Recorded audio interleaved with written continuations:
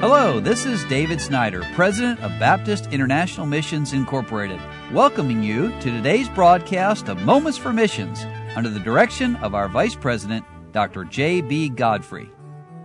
Romans 8:28, all things work together for good to them that love God. And I'm excited today to tell you about the Harmon family who are serving in Tanzania. And they're brand new missionaries there. They ride on August the 14th, about 8 p.m., East African time. Our family safely landed in Tanzania. It was a time of nervous anticipation, but we made it.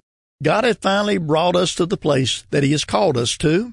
The months prior to our arrival were filled with planning, our plans on what we thought should happen, but God's plans unfolded, and we realized yet again how perfectly superior His plans were.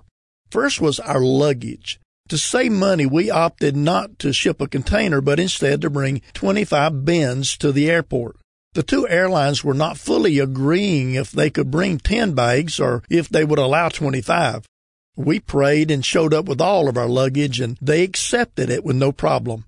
But the miraculous part was the airline overcharged us by almost $2,000. They noticed the error and fixed it by not only refunding the $2,000, but also an extra $700 off the price. As we made our way, God showed us His grace through the entire 18-hour journey. When we arrived at the airport in Tanzania, the officials were trying a new process for immigration, and the airport was in mass confusion. The immigration line was out the door and was not moving for a very long time. We had 3 very tired children and nothing to do but pray and wait. But as we waited, we realized Kelly and I already had our visas. This meant that while she waited in line to get the children's visas, I could skip this step and go to customs with all of our luggage. Tanzania has the right to charge us 46% tax on what was in our luggage, and we had been praying for weeks that God would intervene and significantly reduce the tax. Only 22 of our 25 bags made it to Tanzania with our airplane. So as I filled out the proper paperwork to recover those 3 bins, the customs agent had all his guys line up our bins in order, and he waited for me to come back. When I arrived back, he said, "Well, now is the hard part. We must go through all this stuff." And he asked me why I brought so much. Now, he assumed I was a single guy with 25 bags. But I explained that my wife and children were still working out their visas, but we wanted to get going. And I explained that we were moving to Tanzania, and these 25 bins contained just about all that we owned. He then asked to open 3 bins, and we did. As he glanced through the bins, he said, "What are these toiletries?" with a chuckle. Before I could answer, he asked, "Is this just personal stuff?" And I said, "Yes." And he said, "Okay, get out of here." Without asking another question, I loaded all the bins out the door as quickly as possible in case he changed his mind.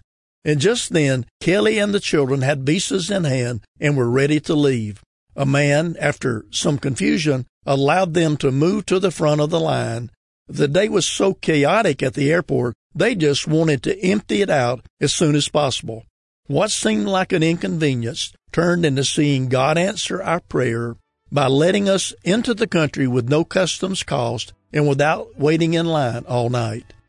Well, a couple of weeks ago, we were blessed to load 550 boxes of Swahili John and Romans, about 173,000 of them, in a truck and have them shipped to churches in the different villages and cities.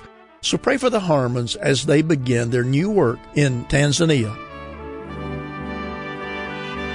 You've been listening to Moments for Missions. For further information, please write to BIMI, P.O. Box 9, Harrison, Tennessee 37341, or call us at 423-344-5050. Or you can visit us online at www.bimi.org. Until next time, may the Lord richly bless you.